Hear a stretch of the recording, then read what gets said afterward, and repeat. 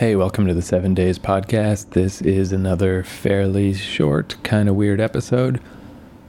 Mostly, this podcast has spawned so many other podcast ideas that eaten up a lot of my time, man. And, or even just from doing this podcast, I guess I've kind of realized like I need more to do in my week in general. So it's good. I've got other stuff going on in my life. It's a good thing that I kind of don't have a ton of time for this show anymore. Because at first, it was eating up my whole week, just giving me something to do to not go mental. And now I don't need that as much anymore. But I'm going to try to keep doing an episode every week of just 7 somethings. So this week is 7 weird details about being a pirate. So I was babysitting. That's one of the things I've been setting up, is to babysit more often, get out of the house, go hang out with some kids. Spawned a whole podcast. It's on keithcourage.com, where I interview some toddlers every week about their weird thoughts about whatever.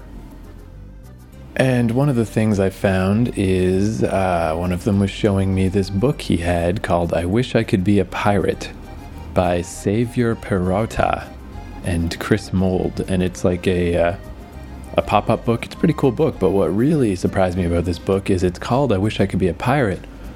But basically the whole book is about why you would never want to be a pirate. For a pop-up book, this thing does not pull punches, man. There is some creepy, weird shit in this book. So let's go through the 7 things that most stood out to me. Number 1, cats kept the ship free of rats. Pirates believed black cats brought good luck. I just thought that was interesting. It never occurred to me that they would have cats on a pirate ship. I mean, that's pretty cool. I guess that makes sense, especially if there are rats stowed on board. Man, that cat is gonna kill those fuckers. But how weird is that? Like, you see cats that just live in bookstores and stuff occasionally, but to be a cat that lives on a fucking pirate ship, like, what the fuck, man? What a weird life that must be. I guess it's better to be the cat on board than a pirate, but I don't know. They also talk about how they eat if meat gets low, they'll like eat their pirates. They had a really good sounding recipe for pirate stew. Did I say pirates? Their parrot. Really good recipe for parrot stew. So I assume they would eat the cat also in dire times, but that's just weird. I never thought about that. Number 2, pirates who refused to do their duty were flogged with a whip called a cat-o'-nine-tails. They were always hit 39 times, usually by the quartermaster. This punishment was called Moses' Law. I looked up Moses' Law, and all that comes up is the Law of Moses, which seems to have nothing to do with this, so I have no idea why it's called that or why it requires 39 hits. But, yeah, I don't know. Why would you refuse to do your duty? You're just on a pirate ship anyway. You can't go anywhere. Just go do your duty. Don't get fucking whipped. That'll come up later, too. It's like, I don't know who these rebellious pirates were, but it's not a good call. Number 3, at night, the crew slept in hammocks hung between the ship's beams. They kept their clothes and personal belongings in wooden chests. But on hot nights, everyone slept on deck. Bedtime was laid down in the ship's rules and was usually about 8 o'clock. Now that I thought was super interesting, that if it's hot out that they would sleep on the deck of the ship. That is so cool. Like, that's another thing I never thought about. Like, what a weird little image to think of that, right? Like, somewhere in history, there was a pirate who had insomnia and was just laying on the deck of a pirate ship, surrounded by other pirates and just staring up at the twinkling lights of the sky.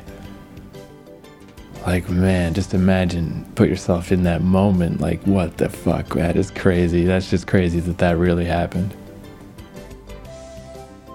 Number 4, climbing up the rigging was very dangerous. Sometimes pirates slipped and fell to their death. A merry life and a short one was the motto many lived by. I want to be a pirate. No, you don't, kid. Nope. You'd probably fall off some rigging and you're going to die. You'll be dead. Number 5, when pirates boarded another ship, they were noisy and terrifying. The idea was to frighten the crew and passengers into quick surrender. Anyone who dared to fight back was thrown over the side. Now that just is an example of something that came up a lot was the idea of throwing people over the side. Like, terrifying, right? Your ship gets taken over and you just get thrown in the drink. Or they had like a strangely egalitarian system where, maybe egalitarian's the wrong way to put it, but like the captain couldn't just be a tyrant. You know, he had to be elected captain, and if he was a bad captain, they'd just throw him over the side, man. You know, mutiny. Never easier to mutiny than on a boat where you just throw your stupid captain over the side and that's the end of it. So he had to be somewhat reasonable. And there's the classic walking the plank. Like, I don't know how much that ever happened. There's no mention of it here. Because why bother? Everything's a plank. Just throw someone over. Boom. You don't need the pomp and circumstance. But man, terrifying idea. Like, your arms and legs are tied or whatever, and they just fucking make you topple off the side of a ship and you just die. Whoa, horrible. Number 6, many sailors on board captured ships were given the chance to become pirates themselves. If they refused, they would often be set free on their own ships without weapons. Some were marooned on desert islands or on boats with enough water to see them ashore. Men marooned on an island were allowed to keep a bottle of water, a flask of gunpowder, a gun, and some shot. That I just think is interesting because that's the opposite of the super brutalness of just like throwing someone overboard. Like, there was a certain amount of civility is too strong a word, but you know, it's like, hey, you know, we're fucking this guy. We're fucking him hardcore, so let's give him a little bit of a chance. You know, here's a boat, or here's a bottle of water, here's a gun. Good luck, you know? And I guess probably the reality is you just be on an island and live for a while and die. But at least you got a chance, you know? Like, that just seems so much less terrible. Like, maybe there's somehow, some way out of that weird situation. I don't know, I just assumed pirates would be kind of worse. Which, speaking of, number 7, if a pirate was caught stealing anything worth at least 1 piece of 8, he was marooned on a desert island or shot. The same punishment was given to men who kept secrets from the crew or who tried to escape. So really, just that's what I don't get. Like, just don't do it, man. Don't steal anything. Don't keep secrets from the crew. You know, don't refuse to do your work. You're stuck on the boat. You're stuck on the boat, dude. Do it. Just do it. Like, I just think it's amazing that they needed all these rules, that enough people thought they could worm their way out of being stuck on a boat with all these guys. Like, no, I'll be the one. I'll figure it out. I'll think of a way out of this. In a world where fucking, if they didn't have a physician, the carpenter was the next one up because the fucking sawbones cut your legs off. Like, just stop it. Just fall into line, for God's sake. You're a pirate. And the way the book ends is, again, just in case any kids at this point were still thinking maybe they would enjoy being a pirate if they ever get a chance to time travel. Many men were pirates only for a short while. The poor joined up to escape the drudgery and hardship of life ashore. Some were criminals running away from justice, others were sailors escaping the harsh life of the Navy where they were treated no better than animals. At least all pirates were equal on board a ship, and they chose their own captain. Most dreamed of returning to shore as rich people, but in fact, only a few ever survived. Most were caught or died at sea. So, I Wish I Could Be a Pirate by Xavier Perota. Easily, hands down, the most hardcore pop-up book I have ever read. And now to stick with the pirate theme and the idea that this was a kid's book that I read, I'm gonna just play a little clip from the Idle Thumbs podcast. This is Sean Vanneman talking about visiting some friends, and there were some neighbor kids that would come over and play Monkey Island with him, and I think it's a delightful little story, so I'm gonna end with that. Thanks for listening. I'll be back next Monday with another episode, and all of my various stuff is at keithcourage.com. Thank you very much.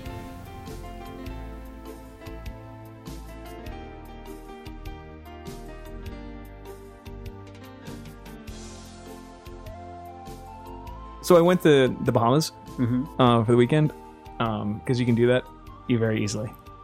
Like, flights are very cheap. Sure. It's not like an extravagant thing to do, even though it sounds like it, is what I'm trying to say. Oh, okay. And while I was there, the internet's been really bad. there, at least where I was staying at my friend's house. I don't know if it's because of Hurricane Sandy. Hurricane Sandy kicked the shit out of areas of that island, which is something you don't think about. But anyway, I didn't really have anything to do, and the weather was really bad a couple of days. And you were telling me you had to use a phone book first, which is that was awesome. Yeah, we used a phone book, which was weird. This has got numbers in it, everybody. Yeah, they got all those pages. It's got all those people in it. You can call anybody. It's incredible. Let's put that out there for anybody to use. My buddy and his wife and their little 4-year-old live in this sort of like apartment complex. And there's lots of other families that live in there. And it's one of those neighborhoods that is... you forget that the rest of the world is like this because we're guys in our like late 20s, early 30s who live in San Francisco. Or just there's a knock at the door and then there's just a child there. And he's like, oh, hi, can I come in and play? Like, yeah. Oh, yeah. Classic. Yeah, you know, it's like... So I was hanging out and there's a knock at the door and there's these 2 kids standing there, like an 8-year, like 2, like they're both 8 and 9. One of the kids' name is Claude, which is a good name for a little kid. And this girl, Maddie, standing there like, hey guys, I'm like, you're not Brian. I'm like, no, like, can we play and hang out? And I was like, come in, I guess. And Brian has an iPad, so usually they just come over to like wait till the iPad comes out so they can play with the iPad. And these kids like don't Classic kid. Yeah, like I don't know how to describe this, but these like they don't have anything. Like they don't have the 2 kids who came over. Yeah, like these kids have like a few TV channels and they don't have things at all. So we're hanging out. And by hanging out, I mean like just quietly sitting there on the couch, and Claude's head is sort of like on a swivel looking for an iPad. Like, how do I play with this thing? I was like, you guys want to play a video? And I was like, you guys want to play a video game? And like, yeah. I'm like, I think I have something on my laptop. And I have like an 8-year-old MacBook Pro.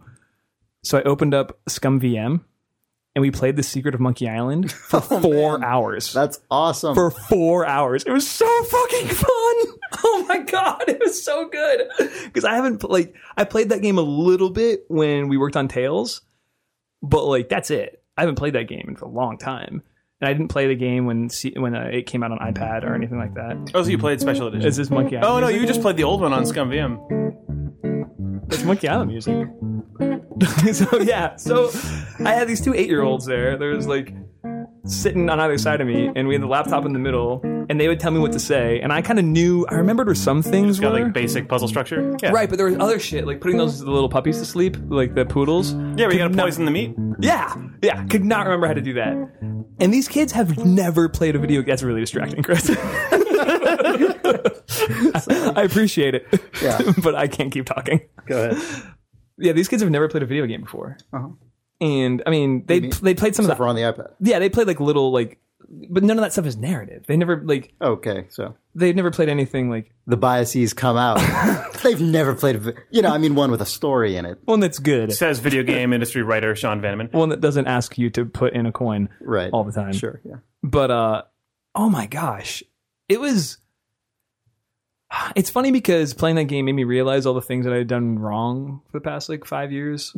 Wow. With my life? No. Just like in just basic. I should have never gotten married. Oh my God. Just like basic like adventure game design and the things that actually matter and have like you get emotionally attached to in games. And it was awesome. Like we would go up. The first time we got stopped by one of the when you're searching around the island trying to gather insult sword fighting lines, which they loved, by the way. Once they figured that out, big hit. Yeah. But the first time it stops, and Claude is like this, like he's this really quiet kid, and like you can tell like he's very quiet at school and doesn't like to get pushed around. And he's sitting there, and I get stopped by this pirate, and the guy's like, hey, what do you stop me for? And it comes up, and you can say, like, nice night we're having. Or you can say, I'm Guybrush Threepwood, prepare to die. Yeah. And I was like, I'm reading the choices. They can read, but I'm looking at him like, how about I'm Guybrush Threepwood, prepare to die? He's like, no! Like, do not say that. He will kill you.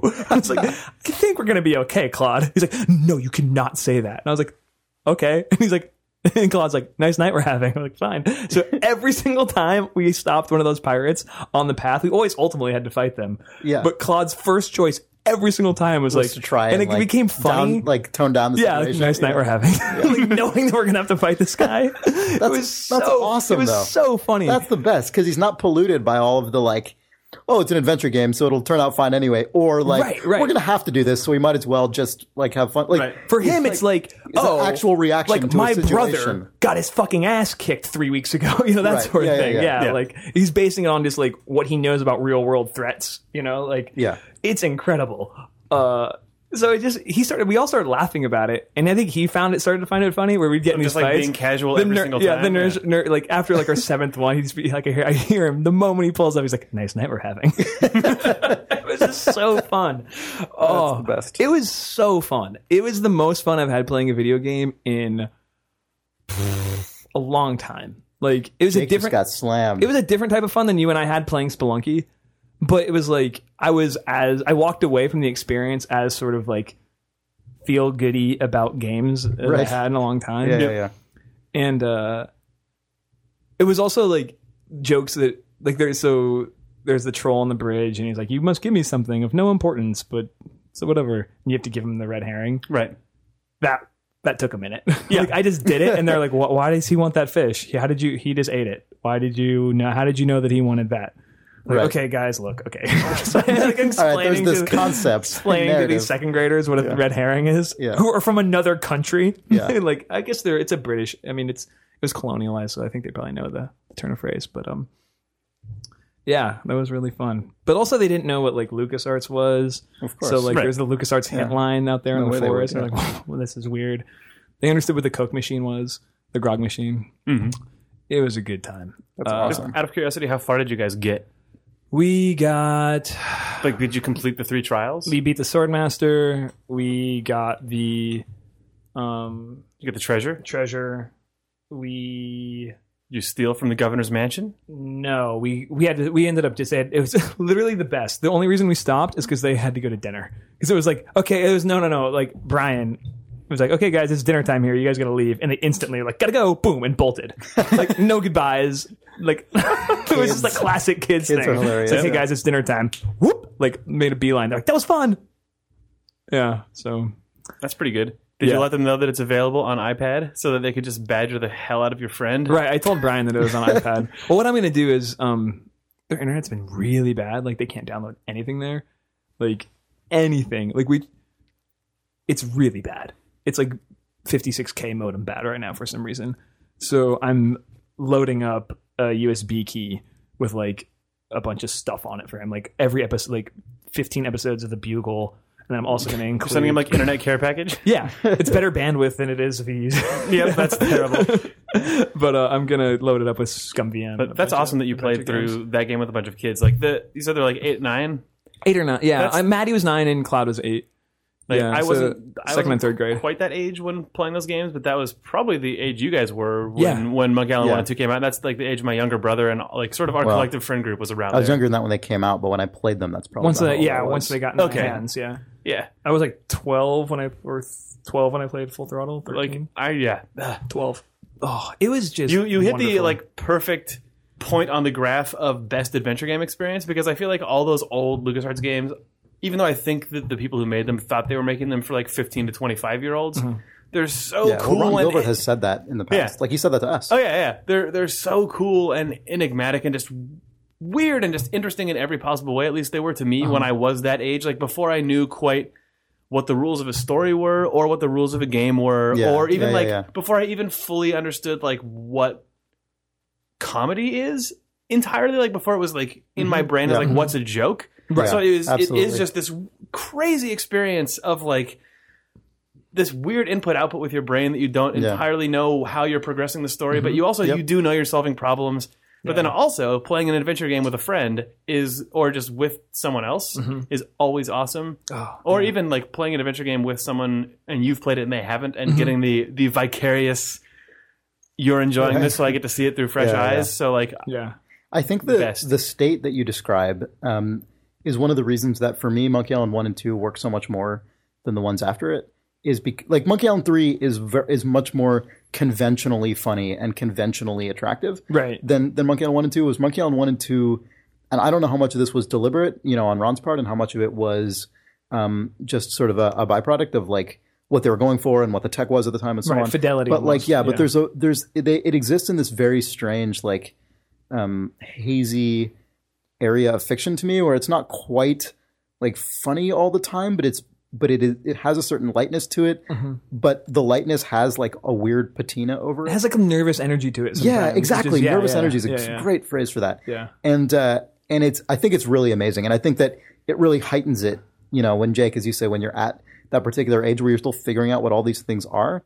It was so cool to watch their minds just be blown by the fact that like they feel like, and it's also neat, not because the Bahamas is technically like not part of the Caribbean. It's like above the Caribbean.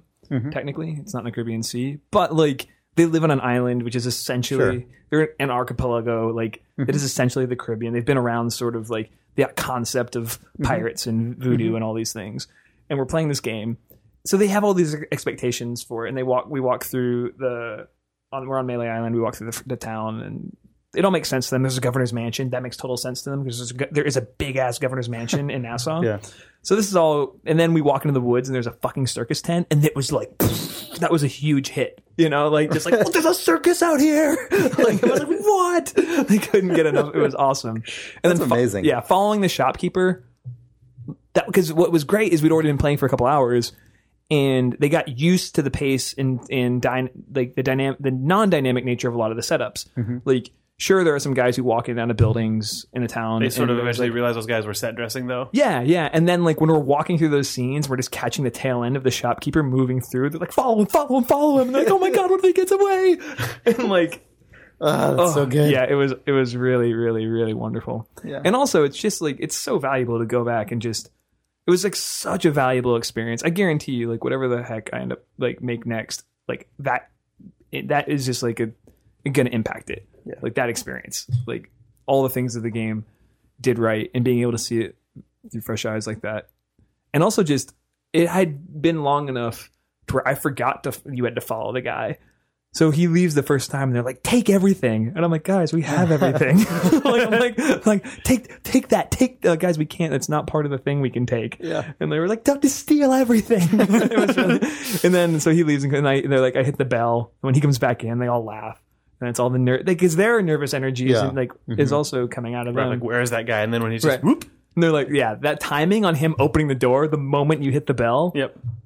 Oh my, it's so good. It's so good. It's down to the millisecond great.